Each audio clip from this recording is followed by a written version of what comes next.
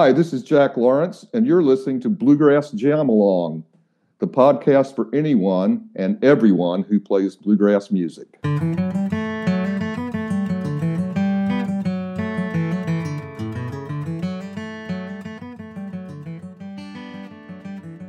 Hey everybody, welcome back to Bluegrass Jam Along.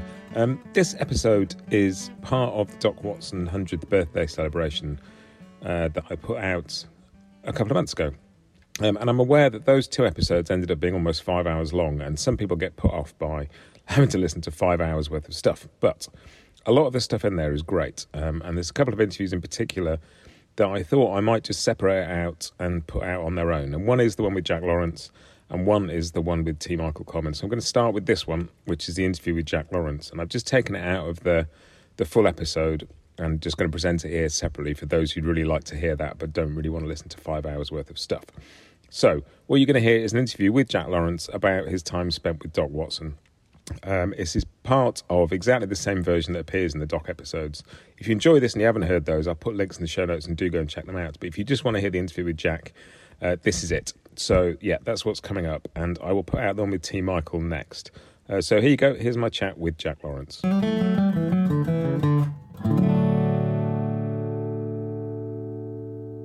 Back in the late 70s, mid-70s, I met Merle Watson through my friend Joe Smothers, who I was we had a rock and roll band, and we also did a folk music duo. And Joe and I did some opening acts for Doc and Merle and I became friends. In the fall of 1983, I got a phone call from Merle on a Friday afternoon, and he asked me, what are you doing tomorrow? And I said, well, I'm going to mow my grass tomorrow. It's Saturday, and I don't have anything else going on. And he said, well, why don't you go to Lake Charles, Illinois, and play a show with Dad? He just didn't really want to go, I don't think, for whatever reason. And so I did. And Merle kept calling me to fill in for him. And, it's funny. The first show I figured, okay, we'll do a little bit of rehearsal. That never happened. I mean, I played with Doc for 27 years, and I can count on two fingers how many times we rehearsed. But anyway, it must have worked because, I ended up being there for 27 years. And the first year I played with Doc, I played about 50% of the shows through 1984. In 1985, I played probably 95% or even better because Merle was in the process of building Doc's house. And so he was clearing the property, and he was, working with the contractors and that sort of thing. So he didn't go out very much in 85. And of course, in October of 85, he was killed in the accident. And so something evidently worked because I stuck around for a long time. And the first 4 years or so of that, I was, T. Michael Coleman was part of the band. So, Michael and I became close during those 4 years, and it kept in touch and done a project here and there. Yeah, and you'll get to play together again at the Doc 100 shows. Right. And it's going to be great fun. We've only done one show, so we're still, kind of figuring out how to approach it, and that's been a work in progress for the last couple of months. So we're getting started up again at the Birchmere in Alexandria, where Doc and Michael as well we all played for years, 2 or 3 times a year for, 25 years or something. So that's going to be fun. I haven't played at the Birchmere in a couple of years.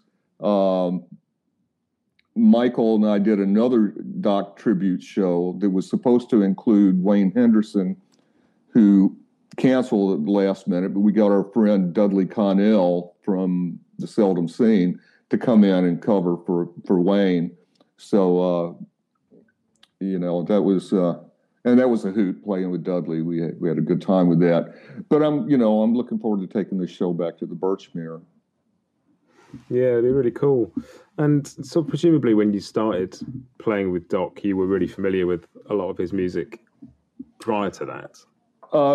Yeah. In fact, that first show, there was no rehearsal. So he asked me just, 10 minutes before we were going on stage, well, do you know this song? Yeah, I know that one. How about this one? Yeah. And he named 3 songs maybe.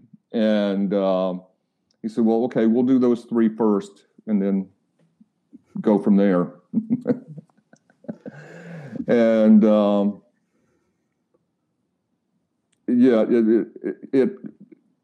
show went well. And I was familiar with Doc because, from the time I was around 13 or 14, maybe in the mid 60s. I had some of his records. I had grown up listening and watching Flatt and Scruggs on TV. And my dad was a sound tech at a music hall, so I got to see Flatt and Scruggs live and Bill Monroe live and Porter Wagner, Dolly Parton, and Jerry Lee Lewis. I mean, everybody came through this music hall where I lived. And so, and my dad made sure to introduce me to all these people as they came through. And, when I was, 13, maybe 14, I discovered Doc, and I'd been trying to play like Earl Scruggs up to that point, fingerstyle. And, I actually got Doc's first solo record and was knocked over by it, and started working on the flat pick stuff. And, then I discovered Clarence White, and I did, through Doc. And then, Glenn Campbell was another huge influence for me. Not to mention, a couple other guitar players in the area here. I mean, Tony, I met Tony Rice when we met each other when he was 17 and I was about to turn 15. They moved back to North Carolina. I guess that would have been 1968 or so. And Tony was not as much an influence for me as he just was. He was just another one of the handful of flat pickers in this area. There were a couple of others, and we all competed against each other at fiddlers conventions and guitar contests and stuff from 68 until, well, really, Tony left in 1970 to do the Bluegrass Alliance thing, and then I left home about a year later and joined the Bluegrass Alliance after he left. So, but it was Doc that got me started on the flat pick thing. And, the On Stage record, when that came out, that was like my Bible for a couple of years. I listened to that over and over and over. So, like, back at that first gig, once those 3 songs are gone, and you've kind of, you've gone through the 3 that you've arranged to play, it's just a case of Doc shouts out a song and then you're off. Oh yeah, yeah, and it never mattered whether I knew the song or not.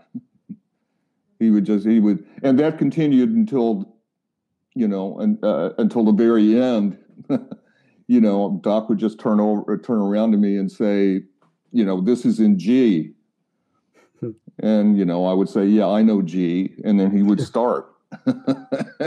and that, like I said, that continued until almost through the very last gig. Yeah. So, and it took a couple of months for me to kind of settle into it. I was, I was concentrating more on playing as differently than Doc, more than I was actually playing the song. And it took me, and Doc never said anything one way or the other. He always let me play what I wanted to play when I wanted to play it. He encouraged that.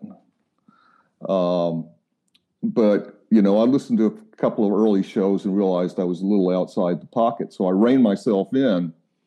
And as the years went on, and it didn't take years, but within a few months, we learned how to play with each other. It's not always easy when you got two guitars and both play lead, and Doc would never hear him doing it any other way. So it's amazing how little time it took for us to lock in together. I mean, especially with Coleman there, who was rock solid. I reined myself in a little bit, and as the years progressed, Doc started getting more adventurous because I kind of played by the seat of my pants. I'm from the Put Your Fingers Anywhere school of music, and luckily it works most of the time. But I noticed Doc getting a little more adventurous in his solos. And after we've been doing it a number of years, we did a show with Newgrass Revival. And Bela Fleck came to me and gave me what I thought was a real compliment. I mean, he said, Doc plays better with you than anybody he's ever played with. I mean, that's a compliment. So I think, I took that as a real compliment. And, like I said, we rubbed off on each other. In fact, as the years went on, our arrangements just happened organically because Doc would call something we'd never played together, when we're on stage in front of, thousands of people sometimes. And so, after playing the song a few times, if it got into the rotation, after playing it a few times, I'd figure out like a little lick that I did in certain places, a little signature lick that I thought, fit the song. And on occasion, we'd be playing the song and I'd realize, Doc's playing my part. And so I have to figure out something else to do, which was, again, I take that as a real compliment. Doc was always very gracious with anybody who played with him, to let them have their moment in the sun. We'd have people come up and sit in with us over the course of the years, Sam Bush, David Greer, just Jerry Douglas, Mike Aldridge. I mean, everybody wanted to play with Doc for one thing. And we loved that. And so we'd have people sit in all the time. And after I'd been there just a couple of months, he asked me to start singing a few songs on the shows as well. So, I remember going into the recording studio and we had to tell Doc, hey, you're giving all the, you need to take your solos. You're giving them all away. I mean, this is a Doc Watson record. You're giving all the solos away. You need to play your solos. So but he just loved, especially the younger, people of my generation, which now we're the elders, kind of, but back when I started with him, which is approaching 40 years ago, he always hung out with younger musicians, for the most part. And I think that's what kept him vital, well into his 70s and to his 80s. And that sort of point you were talking about, giving away his solos and being sort of very generous as a musician. And just, I was watching the other day one of the Homespun doc videos, which is the one that was filmed at Merlefest. And another artist, you would buy their video and it's them showing you their stuff, but there's bits just going, right, let's go and look at what Jack's doing. Let's go and, deconstruct that break that Jack just played. And it's, it's just a sort of generosity of, we're all making this music together, and so it's all interesting, which just is right. Not always the case. Yeah, I didn't know I was even going to be part of that thing until late the night before, and it was at like 8:30 or 9 o'clock in the morning at a festival where of course I up late the night before, and so I looked pretty ragged, but we played well. Yeah, and it's a great video, and it's things like that.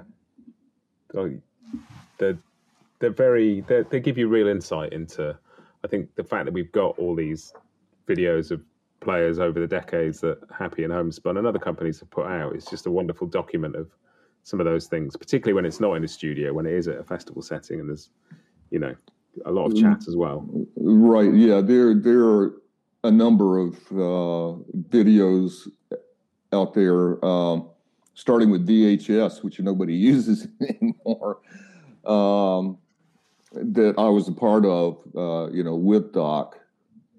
And one in particular was a set from Merlefest.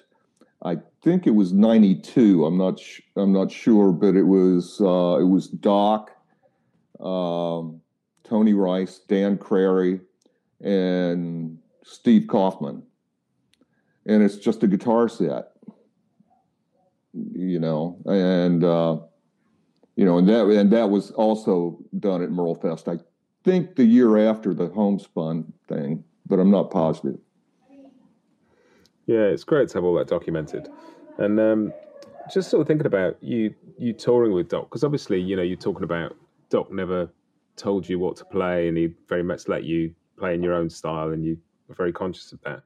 Because sort of touring with Doc, there's two sides to that. One is to play in the places that Merle had played with him, and Merle had his own very distinctive style as well. He wasn't just sitting there backing Doc up. But also just the amount of time you would be spending with Doc on the road as well. It's, there's a musical relationship and a personal relationship there. Oh, of course.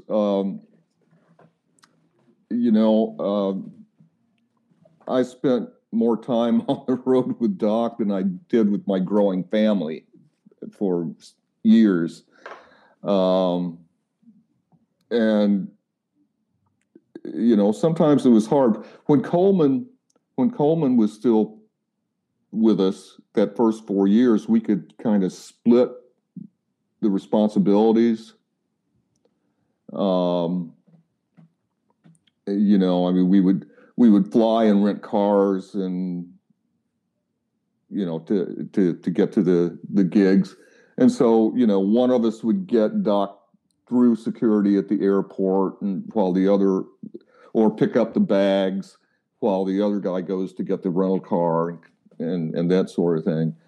And after Coleman left the band in, I believe it was October of '87, it was just Doc and me on the road. So, that it was hard work. I mean, the 2 hours that we spent playing the show was the best part of the day. And also after Coleman left, I mean, I had to do all the driving because Doc drives too fast, and or that's always our joke. And as time progressed, Doc brought me in as a full partner, and even before that happened, I was also booking the flights, booking the rental cars and the hotels, and doing all the road manager stuff too. So eventually Doc brought me as a full partner, and compensated me for a lot of that extra work. And it's any kind of touring situation where it's just a couple of you, it's a lot of time to spend with another person, and particularly over a span of quarter of a century. It's and the touring in those situations, 20 years older than you were when you started doing it,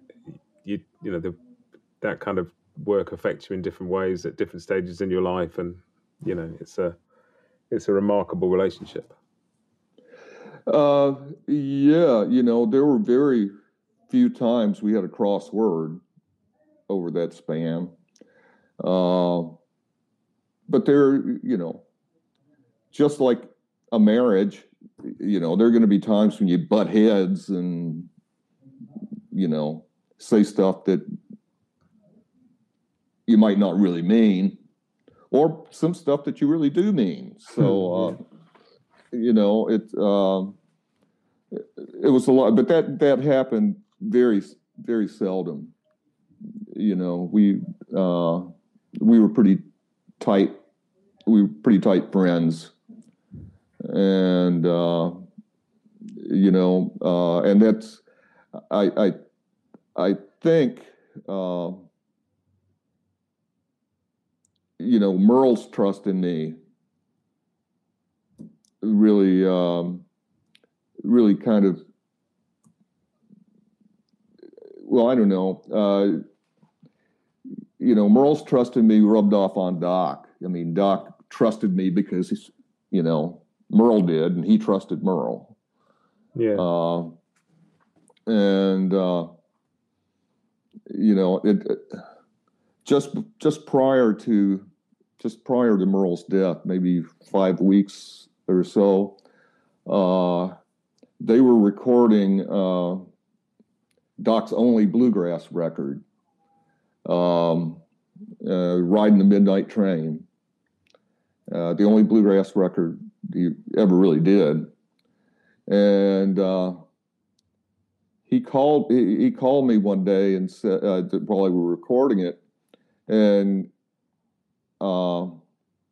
asked me to fly to Nashville and meet Doc and T. Michael and drive to a couple of gigs that were there after the recording session.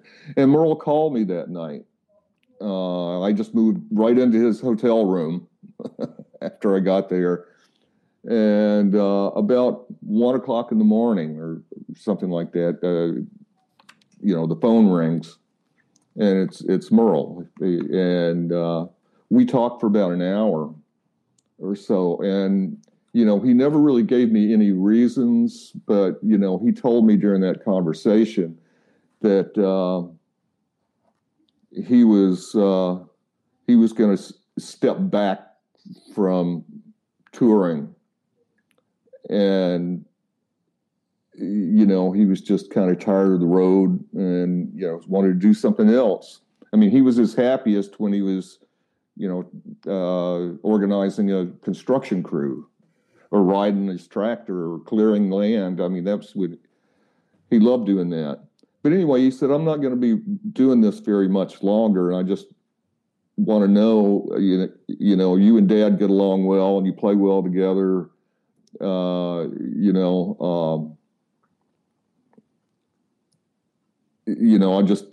going to be stepping back, and I just want to make sure that you're in, and you'll take care of Dad and everything. And I said, well, of course I will. I mean, I've been doing it for almost 2 years at that point. So of course I will. And that was the last time I ever spoke with Merle. I got a call about, I don't know, maybe a month later from T. Michael, telling me what had happened. And Merle was, had a real sense of humor about his place in the group those last couple of years. I'd been out there, especially the last year, 85, 84 through 85, really. I'd been out there most of the time. And so on the shows that Merle decided he was going to play, people would come up and tell him they were kind of surprised to see him because he hadn't been out for a while, and he'd just tell them, "Well, I'm filling in for Jack." So, he was. Merle, when he died, I think was maybe the happiest I'd seen him in a while.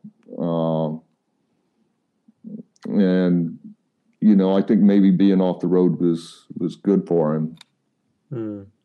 Yeah, it doesn't suit everybody, and it's, as you say, there's a lot of responsibilities go with it. And yeah, well, he'd been at this point, he'd been on the road at the point of his death. He'd been on the road with his father for 20 years, basically. And, believe me, that's a long time. That's a long time to stay with one act, because up until I was with a dozen acts before I started playing with Doc. And, that just, the whole Doc thing just really clicked. I mean, I think the best either one of us ever played was when we played together. It's an interesting span of time to spend, like, in one musical situation, in just in terms of the arc of that as well. I'd be really interested to know if over the course of that 25 years, so like how Doc was perceived, because we look back on Doc now as this figure on the sort of Mount Rushmore of American acoustic music. And there's, post Will the Circle Be Unbroken, Doc was put in a whole new light by that. But there must have been a journey between those points where sometimes he was much more in the spotlight, and the acoustic music in general comes and goes in popularity, particularly through the 80s and 90s. It's right. Well, actually, the Circle record saved Doc's career. I mean, in 1971, between the Circle record and the influx and the popularity of bluegrass festivals, which, in the early 70s was really starting to take off here, but the Circle record was that saved Doc and Merle's career, because I think they were kind of struggling a little before that. So that was a big shot in the arm for them. And then couple that, like I said, with the bluegrass festivals becoming hot. And, when I first started playing with Doc, we were playing dinky little clubs, and, what would happen, we'd get an anchor gig, a nice theater gig or something, then book clubs and stuff around that gig. And we did that for several years. And then around 1990, Doc decided he was going to retire. And so we didn't do anything for we played out the gigs we had, and then we didn't do anything for about 2 months or 3 months. I'd gotten involved with a guitar shop and doing some guitar repair and staying at home for the first time in years. And that lasted for about 3 months. And Doc called me and said, "Well, I really want to go out and play some more, play again." And I just told him, I said, "Look, I feel good being home for the first time in years. I've gotten involved with this guitar shop thing that's just getting off the ground. I'm not sure I want to go out, And so he said, "Well, I understand," and we hung up. And about half an hour, 40 minutes later, he called me again and said, "I can't do this without you. I really feel like I need to go out. And here's my proposition. I'm going to double the price or double the fee that we're normally getting, and only go out maybe 2 weekends a month, just a couple of days at a time." And so eventually, those fees did get doubled and tripled in some cases. He said, "We'll just take the expenses off the top and split whatever's left." And that was an offer I couldn't turn down. That was, it was very generous for one thing, but I would have been crazy to turn that offer down.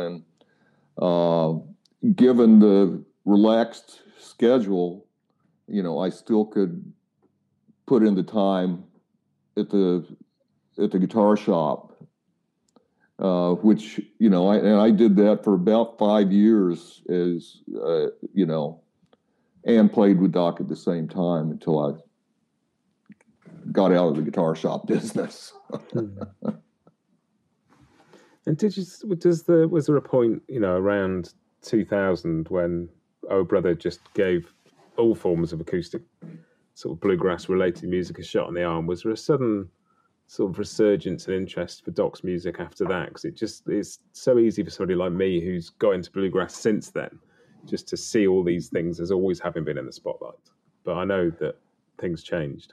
Yeah, well, I don't know how much Oh Brother. I know it was a big boost for bluegrass and string band music, really, because quite honestly, there was not a whole lot of bluegrass in Oh Brother, Where Art Thou? Yeah. Real bluegrass music. In fact, but it gave acoustic music in general a big shot in the arm, just like Bonnie and Clyde did in the 60s and Deliverance did in the 70s. All of those movies gave a little bit of boost to it, to the music.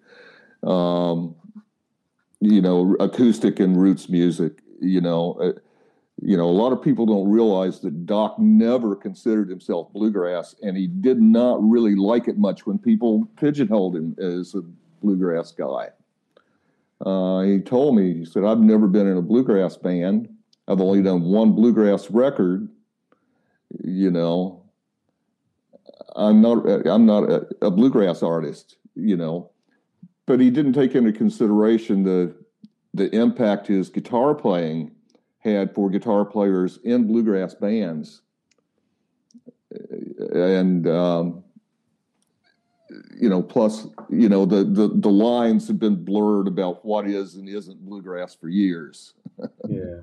But Doc was always, adamant that, I can play bluegrass, and I play, there's some of the stuff that I do that's, flavored like that, and certainly has those influences, but I'm not a bluegrass artist. And he finally came up with a term that just about everybody could understand. And basically he just would tell people, so, well, I play traditional plus. And they'd ask, well, what's that? He said, well, it's traditional music plus whatever the hell I want to play. Yeah, and it's very true that Doc gets a lot. You have conversations about bluegrass guitarists, and Doc comes up as one of the the biggest influences on people. But bluegrass is a specific format of a band with certain instruments and certain stylistic things, and so many things that get lumped in around that don't really fit that mold. Right. Yeah, and that's how Doc felt about it. So we don't have a mandolin and a banjo and a fiddle. We can't play bluegrass. I mean, he had his idea of what bluegrass is, and he wasn't it. Yeah, totally. And I think it's and there's something good about that. I think that whole idea of traditional plus and not fitting into predefined versions of what music has to be, just playing music that you like in the way that you like it, and that's Doc Watson. Doc Watson was sort of a genre to himself in many ways. Yeah, I mean, people at first, Doc was a big fan of the Moody Blues. We did Nights in White Satin, and just recently I read a review. Doc and I never recorded it together. We played it all the time. He would go on and on about the Moody Blues and how he loved that song, and he had worn out an 8-track tape of that song, of that album, and so finally it came out on compact disc, and I bought it for him as a Christmas present or something. And the next time we went out on tour, he pulled out Nights in White Satin. And just recently, I don't know if it was on it was a review in Bluegrass Unlimited, I think, that mentioned, maybe it's on a compilation or a video or something, Doc's version of that. Well, it wasn't a video. I think it was the record he did with the Frosty Morn guys at Merle Fest. They recorded it then. And somebody, and recently there was a review of that song, and they wondered who talked Doc into playing that. They didn't like it at all. And, I came very close to writing a letter to the editor and saying, nobody twisted his arm to play that song. He loved that song. Yeah, I mean, you didn't tell Doc what to do very often. I mean, especially musically. You never told him what to do. And he afforded me the same thing. He never told me what to play or when to play. So, just go with it. Oh, that's really cool. There's just the idea that anybody would twist Doc's arm. Anybody who is that certain about their own musical style and that comfortable with who they are and that sure of their own musical intent, the idea that you could convince them to do anything they didn't want to do seems almost laughable. Yeah.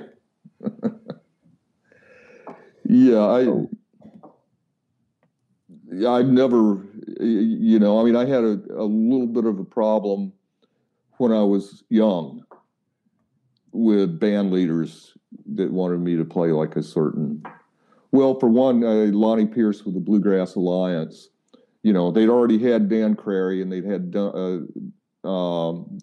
Tony, and, I was the next up, and Lonnie wanted to go back to the pre-Tony sound, he wanted me to play like Dan Crary. And I just said, I can't. I can't. Nobody can play just like somebody else. I can't do that.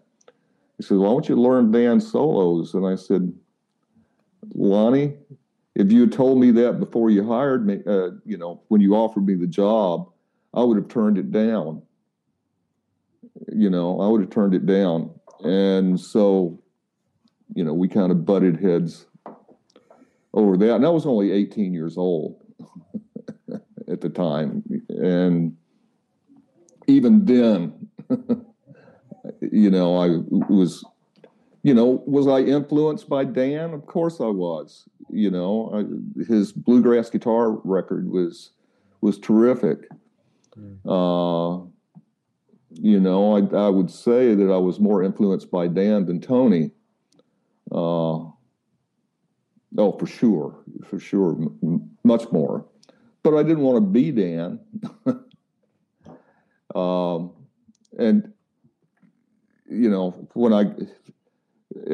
I went through a succession of bands, before I got the thing with Doc, and it was just so refreshing at that point that, hey, here's a guy that's going to let me be me and decide, let me decide what I want to play when I want to play it.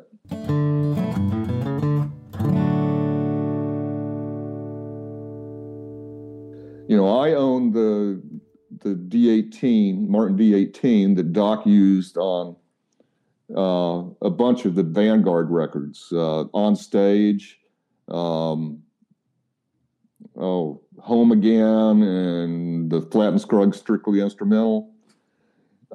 He gave me that guitar, I don't know, 35 years ago. And the way I got it is pretty funny. At Christmas every year, the weekend before Christmas, Doc and I would play at a place in Johnson City, Tennessee, called the Down Home. And it was like our Christmas party. There we'd go over and play 2 shows, turn the house, do 2 shows, and did it the week before Christmas for 25 years. And I would go pick up Doc, drive across the mountain, and we'd do the shows, and I'd come back usually driving with one eye closed. We would come back, and I would stay the night with Doc and Rosalie. So on those occasions, I would I'd go out in the kitchen and grab a cup of coffee and go down into Doc's music room. And I noticed in the corner behind his stereo cabinet this old beat-up guitar. And so I pulled it out of the corner, and I recognized it as the guitar I'd grown up listening to on his records. And so I dusted, this bridge was coming off of it, and it had 3 strings, and there was a half an inch of dust on it. So, I pulled it out, and I dusted it off, and I was plucking on those 2 or 3 strings. And then I took a big sniff of the sound hole. I'm a sound hole sniffer from way back. I love the smell of, the interior of acoustic guitars. And so about the time I took that sniff in the sound hole, Doc was standing in the door, and he said, "What on earth are you doing?" And I told him, "So, well, there's this, I found this guitar in the corner, I think it can be repaired. I think you can fix this up. There's still some music left in this old thing." So he said, "Well, maybe one of these days I'll give it to you." Well, it didn't happen that time. So this repeats itself for, I don't know, 3-4 years. Get up in the morning, get the coffee, go down and dust it, pluck the strings and sniff the sound hole. And Doc always said, "Well, one of these days I'll give it to you." So he finally did. He finally did one Christmas, and he said, "I just want the Grover Rotomatics tuning machines that are on there." And I said, "Well, give me your wrench and screwdriver. I'll take them off right away." So anyway, I got it home, and it was in worse shape than I imagined once I got a mirror inside. So anyway, it took me a couple of years piddling with it here and there to, doing all the repair work myself. I finally got it back together, and we were doing the Dear Old Southern Home and On Praying Ground records.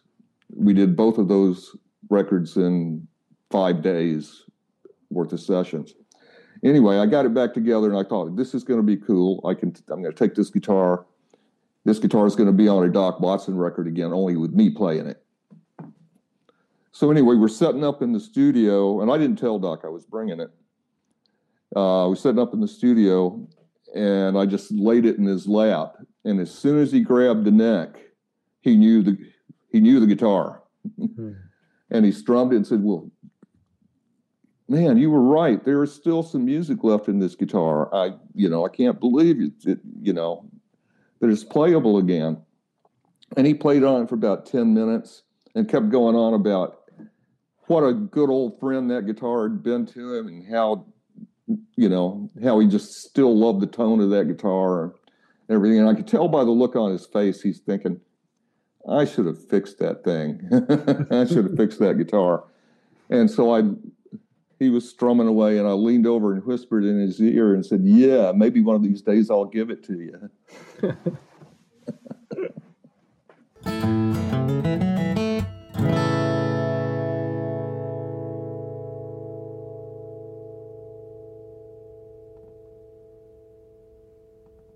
Bluegrass Jamalong is proud to be sponsored by Collings Guitars and Mandolins, making some of the finest guitars and mandolins in the world since the 1970s.